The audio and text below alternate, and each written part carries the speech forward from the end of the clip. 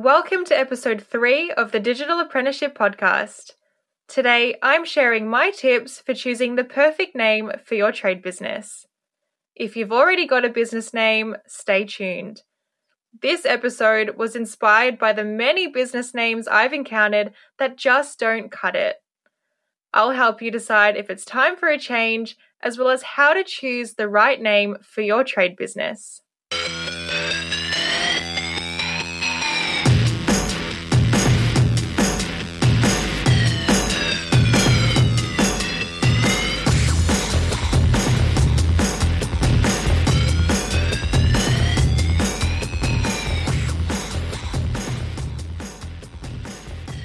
Do you have dreams of growing a trade business using tools like social media, website, and email? Do you want to learn how others have done it? Then make sure you subscribe to the Digital Apprenticeship. I'm your host, Stephanie Trinder, digital marketer with almost 10 years experience. When I was 8 years old, my dad lost his building business and declared bankruptcy. He didn't have access to the business resources we do today, and digital marketing was a foreign concept.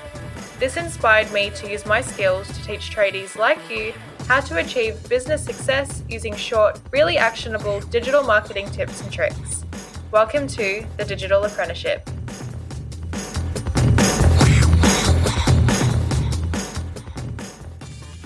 This episode is brought to you by my free Shortcut to Digital Marketing ebook with 20 really practical digital marketing tips you can implement for your trade business. Grab them at thedigitalapprenticeship.com.au/ebook. Hello, and welcome to episode 3 of the Digital Apprenticeship. I'm your host, Stephanie Trinder. I've had a lot of experience naming and branding businesses. I've seen the good, the bad, and the downright ugly. The very first startup I was involved in went through a very expensive court process back in 2015 because the name was too similar to another business in the same industry. Lesson learned. Just recently, I helped my boyfriend change the name of his trade business because there were several companies registered under the same or a similar name. The staff at Reese and even clients would get him confused with other trade companies in surrounding suburbs. So it may seem insignificant, but naming a business is much like laying the foundations of a house. Once it's in place, everything is aligned to that foundation. Your business name sets the tone for all your future branding initiatives.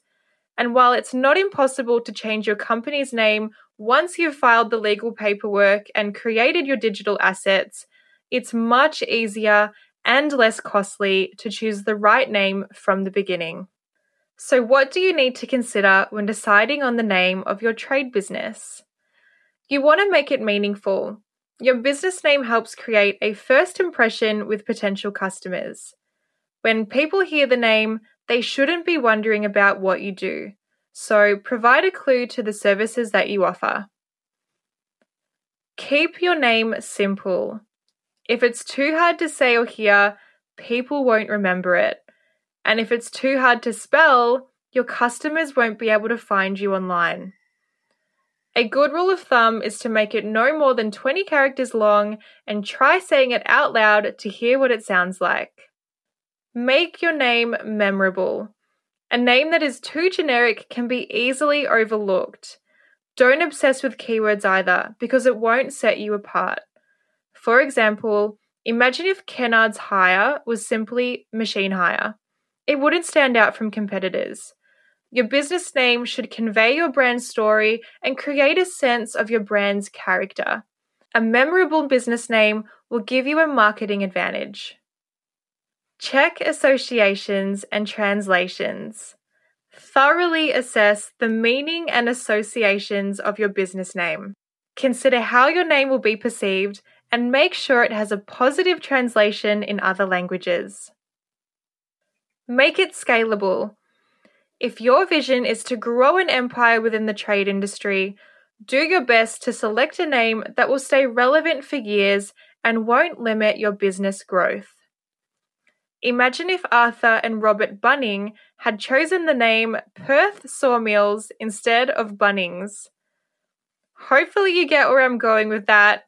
You want to avoid names that limit your business to a particular service or location, unless, of course, that's your intention. Do your research. Something I hear a lot is, I was able to register my business, so it must be available. Unfortunately, that just isn't the case. Registering a business doesn't give you exclusive rights to it. The Australian Business Register stores business and organisation details with a purpose to verify business information for the community and government. Registering a trademark, on the other hand, does give you exclusive rights to your business name in Australia. It will protect your name and stop others from trading with it. Unless a business name in Australia is registered as a trademark, it can be used by multiple entities. Even if they haven't registered a trademark, someone might still own the rights simply because they were using it first. So before you spend any time and money promoting a certain name, please do your research and make sure it's actually available. Do a Google search and look for your social media handles. You can browse a website like Crazy Domains to see if your URL is available too. Before you register your business name, check to see if it's been trademarked. You can do that using the Australian Trademark Search. I'll provide the link to that in the show notes on my website.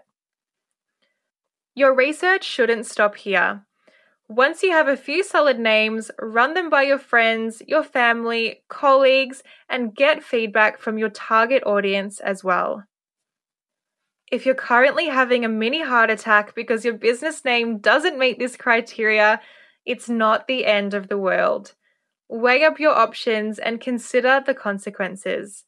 For example, if your business name ticks all of the boxes, but it's longer than 20 characters, that doesn't necessarily mean you should change it. The Digital Apprenticeship is almost 30 characters long. If, however, your business name is similar to or identical to another business name, you may want to change it. For a professional opinion, I suggest contacting an intellectual property lawyer or consultant. That's it for me this week. If you would like today's show notes, you can grab them from thedigital-apprenticeship.com.au/3. If you haven't already, make sure you subscribe to this podcast so you never miss an episode. And if you know someone who will find this information extremely valuable, please share this episode with them too. Thanks again for tuning in. Chat to you next time.